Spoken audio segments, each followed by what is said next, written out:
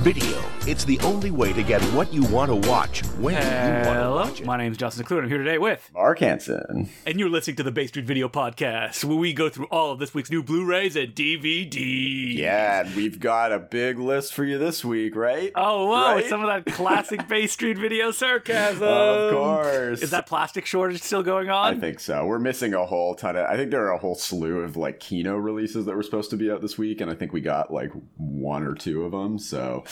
Yeah. You know, you got some releases, new releases from a company that usually comes months and months and months later, but we'll get to that. I know. Actually, we'll get to it right now, because you just received Severin releases of The Day of the Beast and PERDITA Durango. Yeah, and surprisingly, these were due out last week, and we got them only a week late this time. What is going on? It's like 2 months, but the hilarious thing is we still don't have our Severins from, like, January and February. So wait, what's missing? Castle the Creeping Flesh is one of them. We still don't have Attic Expeditions because they released that in like a regular edition. They're smaller titles. They're not as big as these ones. But... yeah, they're not going to fly off the shelf or anything. Have you ever seen these movies before? I've seen Perdita Durango before. I've never seen Day of the Beast. I can't say Alex de la Iglesia is somebody I've been that crazy about or crazy about trying to like. Especially his new movies. I've seen Perdita Durango and one or two more, I think.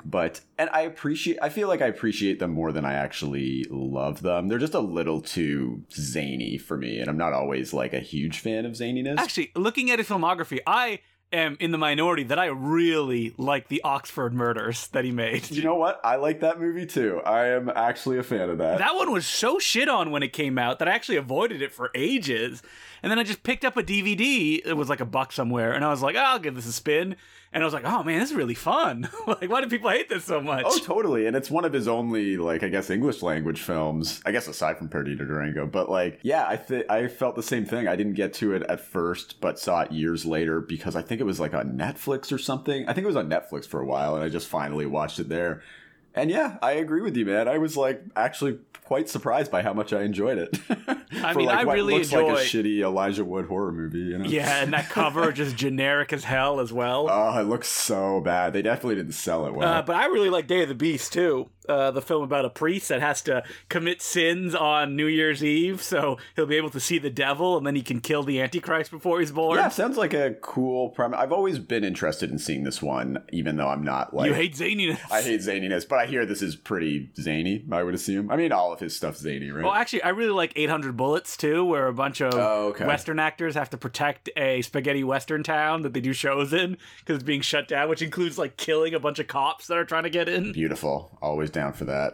I mean, I remember it really bothered me when I saw it the first time, that element. I don't know if it would bother me now. Probably, he's ahead of his time. But witchin' and bitchin', P.U. No, thank you. See, terrible. I haven't caught up with any, like, latter-day Wait, so which one did you see that you did not like? Just Perdita Durango? Perdita Durango, I liked... I sort of liked, or The Last Circus was one, I guess. Yeah, that was one that a lot of people liked. I remember enjoying My Big Night. No, it wasn't My Big Night. It was something... That's one he did, I remember. Yeah, it was one that takes place over one night. It has to be My Big Night. Right. Or is it Perfect Strangers? Because I saw it at TIFF. I just kind of like stumbled into it. Yeah, Perfect Strangers. I feel like he releases a lot of movies still, and they just kind of like they don't really get the same kind of... push that he once did. I remember when he was playing Witchin' and Bitchin', I found it very charming that he went on the street and was just giving tickets to anyone that came by. See, that's really cool. I'm definitely down with that aspect. And yeah, he seems like a cool guy. I have a lot of respect for what he's doing. And these releases are pretty big because these films, like I know Perdita Durango was out in like a butchered DVD with like the American cut for a while, but I don't think either of these films have been really available in their proper form on North American home video. No, Perdita Durango was a famous like bootleg one that everybody would pass around for the uncut version. And I think Day of the Beast got DVD a long time ago, but no one had touched it since then. We have an old rental copy of Perdita Durango, but it's like the cut DVD. And Day of the Beast, we don't even have it all. So, yeah, I don't know. A whole bunch of new special features that Severin put together for this, and they're out in 4K. You don't need them in 4K, folks. Yeah. You don't need them. As I'm choking over here, 4K. Yeah, Severin, is this Severin's first 4K releases? I mean, they're releasing Santa Sangre in a couple months. Right. I feel like, though, that they've kind of downplayed the 4K, because they're also like, oh, yeah, you can get it in a slipcase and the Blu-ray as well. Like, they're not pushing it hard. Yeah, it looks basically the same either way. Yeah, for sure. But, you know, these are pretty cool. It's cool that they're giving these films, like, such a wide, big release on 3 different formats, you know? I mean, they're not, like, little-known, like, no, it's films. just crazy it took this long for this to happen. It has to have been a right thing, right? Like, it must have been, because, I don't know, it's not like anybody seemed to, even that old Perdita Durango DVD is out of print, so I don't know who would have even owned the rights in North America. So, Severin's also putting out a Scream, in the streets.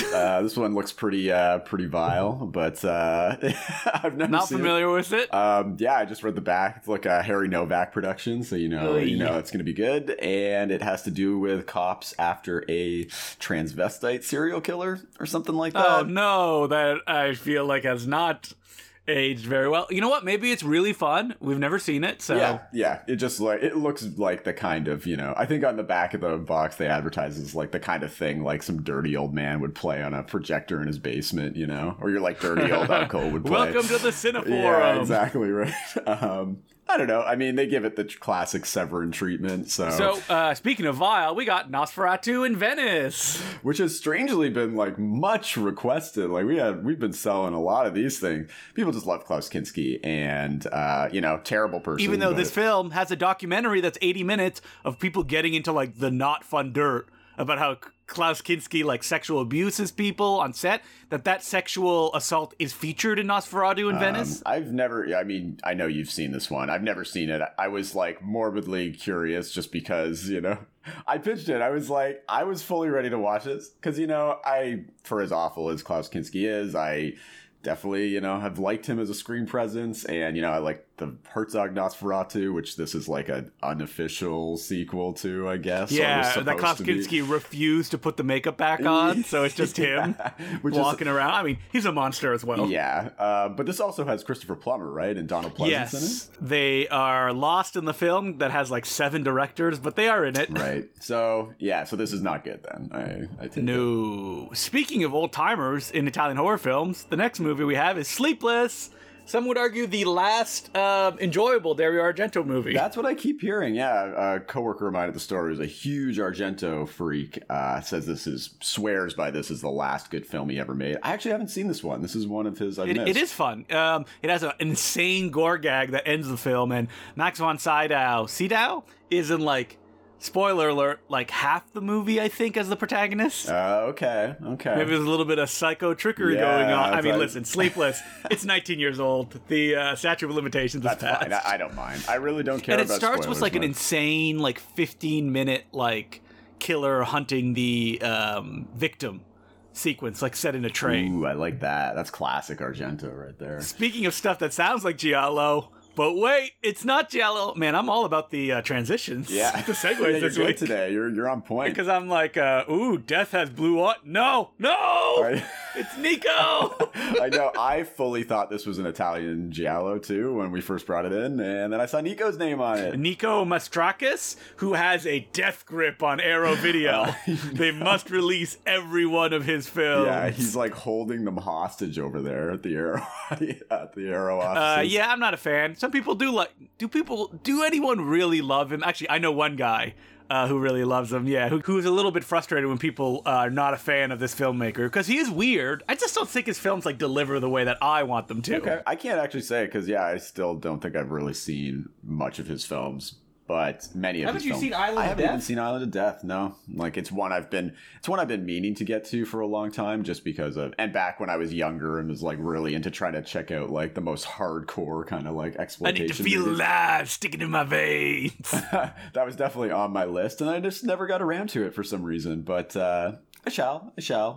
But his releases definitely seem to be selling less and less. Oh, people will definitely be tricked by this one because they think that it's a giallo. So we also have The Lash of the Penitents, and this is another entry in the Kino something weird, not banned movies, but their forbidden fruit line is what they call it. Yeah. It says here, It's actual footage of the Penitents, and the Penitents is exactly what you think it is, a sect of Catholic religious fanatics who engage in self-flagellation. That's what it is, right? Is combined with new footage of a murder. Yeah, so they kind of like took the documentary aspect and kind of like added to it to make it into this like exploitation horror movie, like they did with a lot of these things back then.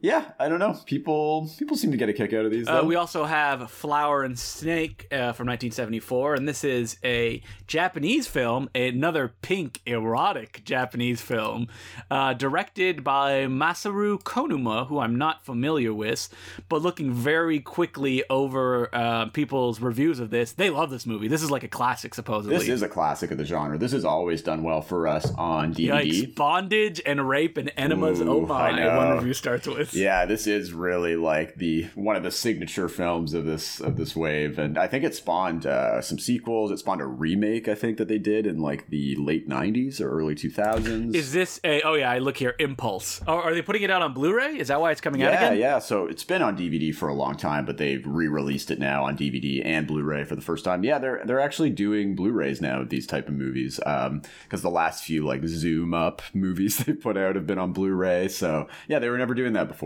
but I guess they realized the market's there. You know what I like about this label, though? They actually price their DVDs and Blu-rays the exact same. Interesting. Fluctuate the price or anything. Because Blu-rays, you know what? I don't know if they are more expensive now. I don't know. Are they? A little bit more expensive, but not like double the price or anything like that. Unless... It shouldn't be, right? Well, I mean, actually... for Golden Ninja Video, the Blu-rays that I use are like top of the line, like best you can get, and they are pretty expensive. They're like double the price of the next level underneath it. Well, then I don't know anything. Yeah. Golden Ninja Video, that's where, the best quality you can get, because I do not want your Blu-ray to fail. I want it to last forever. You care about the collector. And we also have Falcon Rising being released by MVD. This is a film, Justin all over it, stars Michael J. White. It's a vehicle for him. But then, and I knew when it was coming out, I checked, and I'm like, directed by Ernie Barbarash. This is a guy, and he doesn't seem to like the movies he makes. They're unexciting. They are incredibly ugly. Oh, yeah. Canadian Pride, too, right? Is he Canadian? I'm pretty sure he's Canadian. I know he did Cube, Hypercube. He did both Cube sequels. He did Cube Zero, too. My mistake. He did not direct Cube, Hypercube. He did Cube Zero. He only produced Cube 2. Right. Because Cube 2 was directed by the cinematographer of Cube 1. Right, yeah. What is this useless information I know? But yeah, I know, right?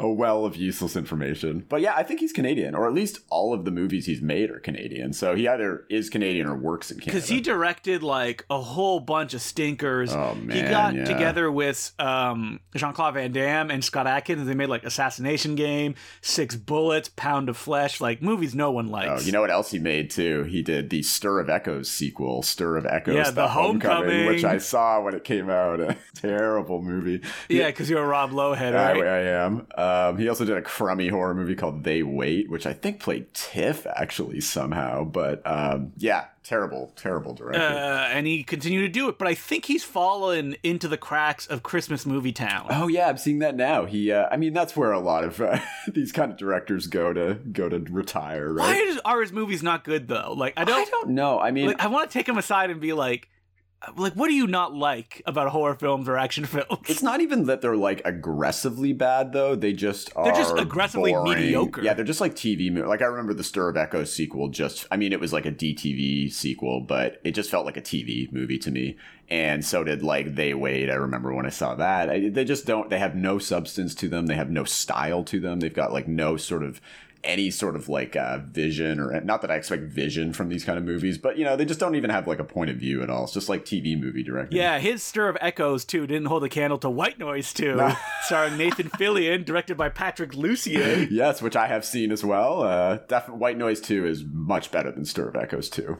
Even though it has such a fatalistic ending that I'm like, this is not fun. Yeah, I know. It's bleak. So moving on, we have Running Time being released by Synapse. Sorry, is Falcon Rising terrible then? I feel like Falcon Rising is just a terrible movie. I feel like not good. Would not recommend, even for Michael J. Whitehead. If you watch the action scenes online, see like the weird angles, the like different cameras they use for some reason, like while shooting it.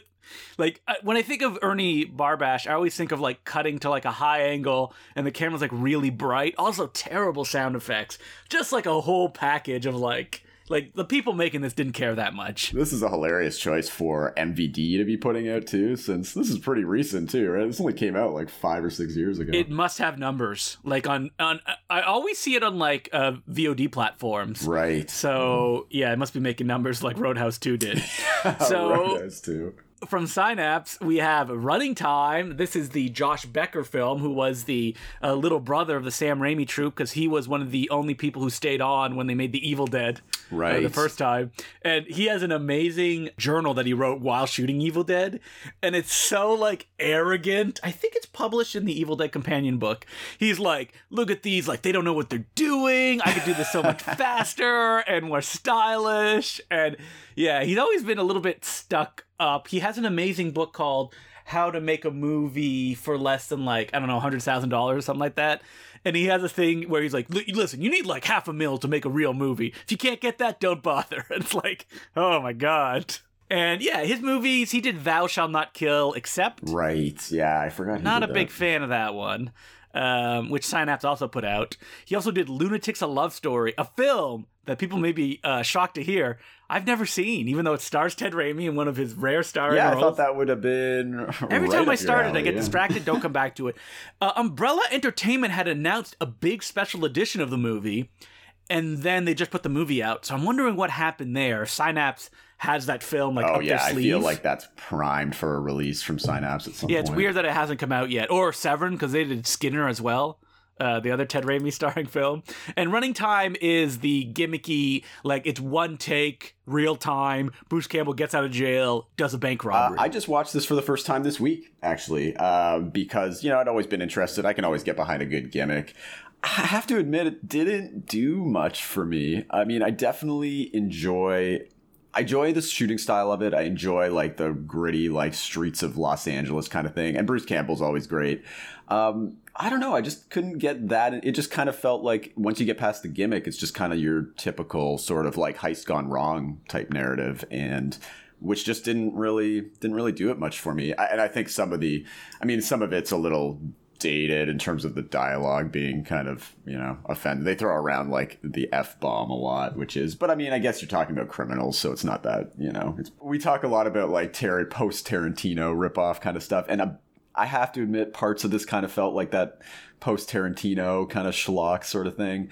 But I do really enjoy, like, the craft of it. I'll say that. And it looks really good on this Blu-ray. Remember enjoying Running Time when I watched it on DVD and felt that, like, it really runs out of steam in its last 20 minutes. Yeah, I felt the same thing. There were moments of this that I really, really liked and that were really kinetic. And then there are moments of it that just kind of dragged for me. And especially and it just kind of ends, too. It's like, that's it? You're like, that's it? Like, the credits roll? Yeah, and it ends on the romance. I'm not sure how I feel about the romance subplot that it kind of just pivots to. Like, it's okay. Like, I see what he's doing, but I'm not invested enough in these characters to buy this, like, high school romance that's kind of like reconnected now.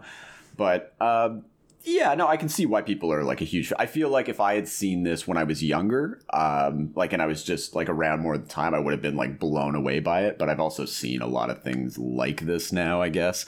The one take thing has kind of been played out a lot. So. I was recently writing a booklet for a Blu-ray, and I was giving suggestions to get your film attention, and I said, don't shoot your film in one shot. Shoot it in one take, though, with no actual cuts. Yeah. Now, that's doing something. But if you do that, then you get defined by that.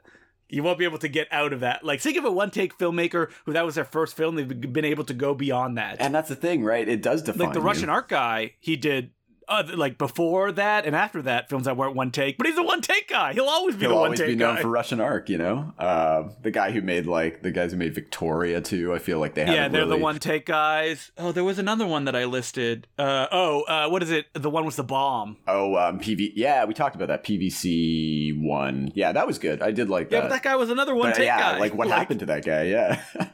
With Running Time, though, there are, like, cuts, obviously. Like, there are a few moments you can obviously tell they're cuts. But yeah, for the most part, like, I do dig the style of it. I like the black and white shooting style.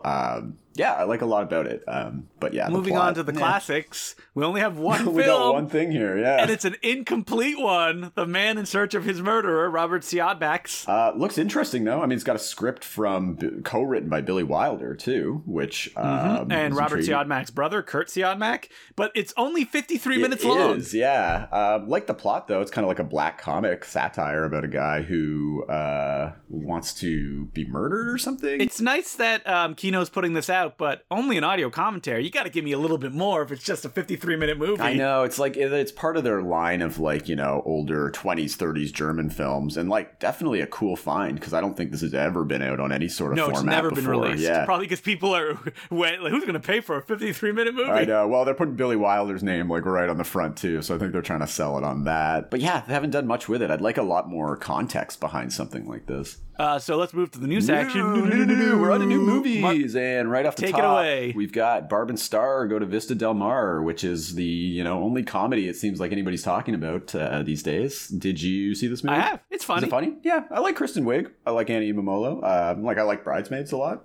So it also co-stars the guy from 50 Shades of Grey. I don't remember, James Dorian, I think his name Jamie is. Dornan? Yeah, Jimmy Dorn. Jamie Dorn. Let's just call him And Jimmy he's Dorn. really funny in it. He has like this big musical number. Really? In the middle of the film, like out of nowhere. That's really funny. Because usually I do not like him as an actor. I find him like super bland and boring. But no, he goes like full ham in this, which is really fun. Like he has sex with both women multiple times in the movie. Okay. That's good to see. I like when they take like kind of bland leading men and, you know, show their comedic side. And it's also like a friends project because the two stars of the film, Kirsten Wiig, and I can't remember the name of the other person. Annie Momolo. Yeah, who's in a lot of stuff. Like, they co-wrote the film, they star in it, like, doing characters they obviously love to do, so... moving on, we've got Shadow in the Cloud, which is the new horror movie with Chloe Grace Moretz from Roseanne Liang, who... and it's... written by Roseanne Liang and... Max Landis. who definitely didn't have, like, anything to do with this, and they changed it, but he's still credited, so... I don't know. I didn't see this. I know this was a big kind of like one of the only Midnight Madness titles at TIFF last year. It really suffers from being all CG. Okay. Yeah, because like the first 30 minutes, Chloe Grace Moretz is like trapped in a like gun turret, and you can just hear the voices of like the people like making fun of her, trying to get out. Like she can't get out of the thing. And then she does get out. She like crawls around on the airplane, and it's all like CG. And you're like, couldn't you, I don't know, like shot it in a warehouse space, like on dark, and just shown lights at her or something like that? Like, it just takes you right out of it. Yeah, okay. I mean, I like the Twilight Zone-y kind of premise to it, and yeah, melding war and horror. But interesting. I'm intrigued. There's an insane shot where that's in the trailer, where she falls out of the plane and an explosion goes off, which propels her back into the plane. Oh, that nice. I like. Okay. Give me more crazy bullshit like that. But when the person's on the side of the plane, they're like, oh, I'm struggling so much, and it's like all CG around them, it's like, I don't buy it, man. Speaking of crazy bullshit, we've got the new film from Neil Marshall, The Reckoning. What happened to Neil Marshall? No, I haven't seen this. I don't think I've seen a Neil Marshall movie since Doomsday, actually. I mean, I haven't seen this film, and I am a Hellboy Defender, his previous film. Oh, yeah, I keep forgetting he did. So, yeah, he did the good version, the new good version of Hellboy, I mean, right? nobody liked it, so... But, you know, I think people talked about it. But people did not seem to like this movie. I remember this came with a lot of, you know, buzz. It's like a medieval type action witch another movie, medieval but one? Like, oh my God. I don't know. Yeah, I just had no interest in this. I remember when it was playing at Fantasia, I was like kind of mulling it over. I was going to watch it, and then I just didn't. But I heard the reviews were kind of not so great on this either. Oh, yeah. I checked because I was like, oh, a new Neil Marshall film. Maybe I should check that. Oh, man, no. They hate it. I mean, I really like Dog Soldiers and The Descent, obviously. I love him, like, his early stuff, obviously, like, yeah, especially The Descent was... I saw Doomsday theatrically, I did, too. Much. I also saw it just because I was, like, so into him at the time, and I was very disappointed by Doomsday. And, like I said, I don't think I've seen anything from him since, to be honest, so... I mean, what else has he made? I don't know, right? Like, yeah, the Hellboy I forgot about, but, I mean, Doomsday was, like, what, 2007 or something? That was a long time ago. He used to have so many projects in development. Did. Like, he was going to do a movie called Burst. Oh, he did Centurion. Oh, Centurion. That's what I forgot. I never saw. I missed that one too. So, But yeah, he's done TV here and there. Yeah, he became like Lost in Space. I think he was like the executive producer on it because he directed the pilot. Yeah, so he's, been working, just not in movies necessarily. But moving on, we've got some foreign stuff. We got some French films. We got Bruno Dumont's latest Joan of Arc. This guy is obsessed with Joan of Arc. He's got a new Joan of Arc movie, which I think is like a sort of sequel to Jeanette, Childhood of Joan of Arc. Haven't seen these movies, but these are very well acclaimed. It is the law that you have to make a Joan of Arc movie. Robert Bresson did, Jacques Rivette did, and Bruno Dumont did. Are these still musicals? Heavy metal musicals? I didn't think this one was, but I could be wrong. I'm not very well informed on these ones. But the first one was. The first one was, for sure. This one, it's not listed as a musical, so I think this is a little more of like a classic Joan of Arc. Yeah, because... Do I need another Joan of Arc? Why? Like, I don't know, man. 2 hours and 17 minutes, Bruno. Come on, you're killing me. People love Bruno. He can just do whatever he wants at this point. We've also got Back Home, which is a French film about a guy who goes back home to his family's farm and works there. It stars Adele Exarchopoulos. I'm mangling that name. The lady from Blue is the Warmest Color. We've also got some Spanish films here. We've got Carmen and Lola, which is about the romance between two Roma women.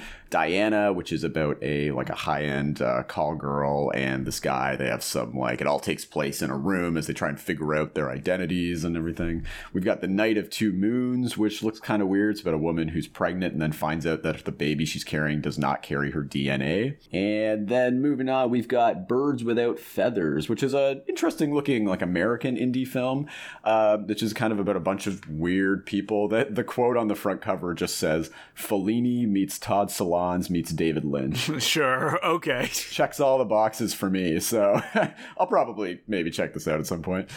We've got Instant Dreams, which is an interesting looking documentary fiction hybrid about the Polaroid camera, actually, and about scientists figuring out the chemical compounds to make Polaroids, but then it's also a fictional thing about artists using Polaroids. I don't know. I've heard some interesting things about this. And what is this company Synergetic that is releasing the last 6 films that you mentioned? We basically just got a haul of their stuff. They're just an indie company that releases smaller stuff that falls through the cracks, but they still do release well acclaimed sort of independent and foreign films. We basically just these are kind of new releases from them over the last few months, and we get them from one supplier, and they all kind of just arrived at the same time. So a bunch of these are late from the last few months, but yeah, we got a whole haul of Synergetic titles, so check them out. And then we've got some sci-fi. We've got Doors, which is an anthology sci-fi movie. I'm hearing pretty terrible things about this, but they're trying to make it look pretty cool. But it's a film about doors. It's a film about alien doors that pop up around the Earth, and then I guess it's a series of stories about these doors. I don't know. It looks kind of lame. We've also got in a horror territory, Sacrifice, which is a generic title. Canadian film, right? I'm just looking at IMDb. Yeah, it says Canada. This is with Barbara Crampton. No, it's UK. It takes place in Norway, though. It's about a couple who go back to a Norwegian island. I like that Barbara Crampton is happy and working. I love Barbara Crampton, and it's great that she does. What was the last Barbara Crampton movie you loved? That's a great question. But you know what? She's in a new movie right now with Larry Fessenden that's supposed to be really good. Jacob's Wife. Have you heard about this? Yes, I have, because isn't it directed by Travis Stevens, the man who made the film with the wrestler that we talked about a few weeks ago? CM Punk. Oh, yeah, because I'm looking here. What else is Barbara Crampton? She was in Run, Hide, Fight. Uh-oh. Because she was part of the Cinestate crew. She was, yes. So she was going to be in all them, because she was also in Puppet Masters of Little Strike. And I believe that Castle Freak was a Cinestate film, wasn't it? It was, yeah. We talked about that. I remember. Yeah, I mean, she still works crazily. She still does tons of movies. So yeah, ever since Simon Barrett and Adam Winger brought her back for You're Next, because she hadn't acted for she was on Young and the Restless from 1987 to 2007. Yes. She was in 139 episodes. That's really awesome. So yeah, I don't know if this movie is any good. I don't really know what the reviews are I'm surprised you didn't pick this one for our blind buy this week. Yeah, I don't know. I kind of looked at it and I was like, nah, this just looks like... It was a sinister cult movie on a... Yeah, but you love sinister cult movies. I'm actually not as into the sinister cult thing anymore. I'm just kind of burnt out on it, I've just seen too many of these kind of movies, and it just felt like this is something I've seen 100 times before. But It might be good. I don't know. I'm kind of intrigued. Whoa. There's only 2 movies left on this list, and I am sickened that you didn't pick the last one we're going to talk about. Okay. Well, we can get there. But first, we've got to get to this week's Blind Buy. Whoa! And it's a movie called, very confusingly, Nobody. And it's not the new Nobody with Bob Odenkirk. That's the only reason it's coming out now. That's the only reason it's coming out. And it's kind of a stretch to call this a new movie since it came out in 2007. But I didn't feel like it should be in like the classic section or anything. Anyways, this is a Canadian film, so I felt like we had to do our CanCon duty here a little bit. And it's from a director named Sean Linden. It's his first film, and you might know his name because he's kind of big right now because he directed Hunter x Hunter, that new werewolf horror movie, which is getting very good reviews. I haven't seen that yet, but I definitely will because it stars Devon Sawa and Nick Stahl in the same movie. Wow, so much, powerhouses. I know. I'll definitely be checking that out at some point. But this is that director's first movie, which he shot in Manitoba. It stars Costas Mandylor, remember him? Who I guess is probably best known for his role in the Saw series at this point, which I figured you would know him. Oh, he played the real Jigsaw. That's right. He did, but he was, he was bigger. I guess he's an Australian actor. He was bigger in the 90s, I guess. But so he is in this. He plays a nameless assassin who's wandering through like a deserted town, chasing after a guy, like a crime boss that he's killed, who is now back to life or something. I'm going to be completely honest. I had no idea what was going on in this movie half the time. And I think that's kind of the point. You didn't like its Lynchian style, Mark? Yeah, I think that's kind of the point. Clearly, this guy's going for a David Lynch vibe. It's all that, like, it almost has that like Inland Empire kind of vibe where he's just like running around this like dark, snowy town. So visually ugly. I mean, the best thing I could say, it definitely feels like something I would have, like a film school kind of like a film student project, when you're first starting to get your feet wet and you're like really wearing your influences on your sleeve. I want this person to look like, a character in a David Lynch movie. Put the blackface on him. For large stretches of this, Costas Mandylor dons blackface, like really, really dark blackface, which I don't think is supposed to be like a racial thing, but I mean, it just, whenever you're using blackface in a movie, it always has racial connotations, so I don't know how I feel about that. I think he's doing it just to like hide his identity, but whatever, But yeah, this kind of revolves around, a hotel where this guy's staying. And they replay the same scenes over and over again from like different angles. I was going to say, are you going to go into the plot of this? Like nothing happens in this movie. I mean, did you understand what was going on in this movie half the time? I didn't understand. I was like, I don't like this. And I would say like half an hour into it, I was starting to like clue out. I just was like, it was just kind of on as I was just trying to let it wash over me. I'm like, I'm not even going to try and understand this. And then it just kind of ends, it just ends. I feel like he got what he wanted out. I feel like this is what he wanted out of this movie. I just don't like it. He doesn't get you invested in this world enough, so it's hard to get on board with it. But what did you think? You have a lot of thoughts on this? No, I didn't like it. Right? No blind buy. Would not recommend. Yeah, I feel bad like shitting over like first time. I mean, I guess I don't feel bad because he's like making real movies now and he's doing fine. Hunter x Hunter came out and hey, this is a real movie, Mark. How dare you?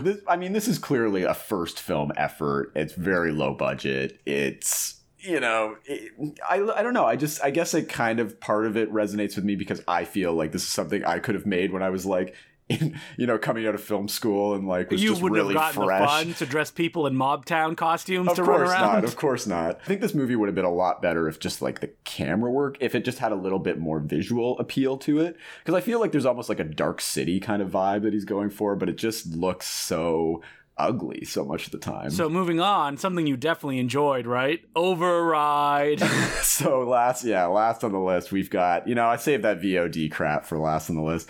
Override, which is also known as R.I.A, is the new Luke Goss action movie. We talked about him back when we did Pay Dirt back for Blind Dot. That's right. Oh wait, it sounds like in your voice you didn't watch this, Mark. I didn't really watch this. And the reason is, I didn't really like that. I really hated that Luke Goss movie we watched. Pay Dirt? Pay Dirt was so bad. I don't really care for Luke Goss as a leading man. And the only reason I was intrigued by this movie is because Dean Cain is in it. Yes, Badman Dean Cain. As Badman Dean Cain, who is really an awful person, awful Trump supporter and like anti-abortionist, and just, you know, he's just a terrible person. But, you know, I've always got a soft spot for Dean Cain. I've watched so many bad movies with him. But you know what? I threw it on in the store just to get like a taste of it to see if I would want to watch this. Were you like, oh god, it's bad, man. So basically, the plot, it's like a sci-fi movie where it actually focuses on like a female humanoid in the year 2040 who is basically just like programmed to be, you know, somebody's wife and like basically like sex slave. So like, she is Luke Goss's wife, from what I could tell, like robot wife, and he reprograms her to try and assassinate like a government agent's son or something like that. I think Dean Cain is like the government person. I was like only half paying attention to this, but it all pretty much takes place in like one room, one house. So I don't even know what's going on. Is Billy Zane there? Yeah, I would. If Billy Zane was there, I would have watched this for sure. But yeah, it's mostly this one actress playing this like robot lady who's just looking in the mirror a lot. And there's like some really crap shoddy like CGI effects on like the mirrors and everything to like show it's like a futuristic world. I don't know. I looked up the director. He's just done a lot of crap. He works with Dean Cain a lot. So, you know, that explains the Dean Cain connection. Did you watch the Soska Sisters movie that they made with Dean Cain where he's in prison? No. That was like a WWE film, right? Like, yeah, I was always intrigued by that, but I never got around to it. You're not a Caniac. Yeah, I don't know. I mean, I was looking at... You're a Zaniac, but not a Caniac. Not as much of a... I fell off Dean Cain recently, more so just because he's if he wasn't like... If Billy Zane came out and he was like all these like Trump supporting, like who knows, maybe he is, that would be tough as well. Like you'd be like, ooh. But I think it was, Dean Cain's been doing this like Christian stuff for a long time now that I've just like, I don't care about him anymore. I guess he was in Agent Toby Barks. I forgot. I'm just looking. So I guess I saw him in that. He was like, Jesus, God would not give sentience to this animal that, you know, when he dies, he has no soul, so he doesn't even go anywhere. He actually does a lot of animal movies. So apart from Christian movies, he does a lot of movies about dogs and horses. So that's cool, I guess. Awesome. Yeah. So that's it. On that note, we're done. We're done. That's all I got. That's the whole list. I think we'll have a bigger list next week when all this late stuff shows up. Oh, wait. We have an update, though. Toronto's going into lockdown again, a stay-at-home order after we made fun of it last week. Now, all the businesses are actually closed. Well, they're closed except for curbside pickup. So yes, but you shouldn't be out. You shouldn't be out, but, you know, everything's still kind of open. I mean, it honestly does. People are called us all day yesterday being like, oh, you guys going to be closed tomorrow? And you're like, it does not affect us. This is how we've been doing it since the beginning. This literally hasn't changed a single thing since November when everything first, you know, went back to like kind of shutting down for curbside service. So, you know, they keep saying it's a lockdown. They keep saying non-essential business. I saw so many tweets saying non-essential businesses are closed and that's it. And it's like, that's not true though. They're not closed. Like I still have to go into work every day. So, I mean, and I'm still not eligible for a vaccine. So what, aren't you in a hot zone? Not hot enough. No, yeah. There's a hot zone just north of me, like a 5-minute walk. No, I think I'm in the same kind of area as you. So I think we're not really eligible. So yeah, just north of us is where the virus is popping, supposedly. So we're not, for what sounds like our government is like mobile hotspots. So it's like, I guess, an ice cream machine. Like they're going to play, I know, right? Like... just giving out shots. Shots and ice cream.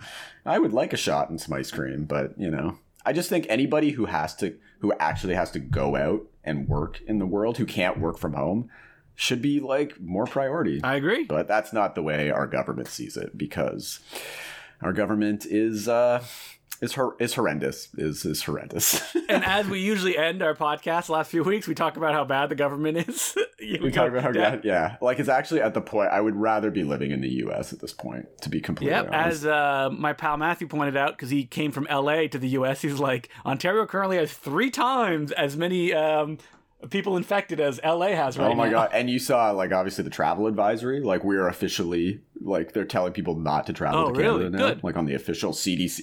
Yeah, on the official CDC website, there's like a travel advisory for Canada saying you should avoid Ontario going has to Canada. More infections right now than they ever have. It's crazy. It's crazy. So all right. Yep, that's where we are. And on that note, but we're still going strong with curbside. We bring a smile to your face by ordering you to keep on buying. Please do. But obviously, we don't want you to come out and come down to the store if you don't feel safe, because it's not safe out there. But we do ship as well. So, and we will, even if you want stuff or you pre-order stuff, we will hold it to you for you until you feel safe to come down. If you don't want it shipped. Keep on buying. And keep on renting safely, people.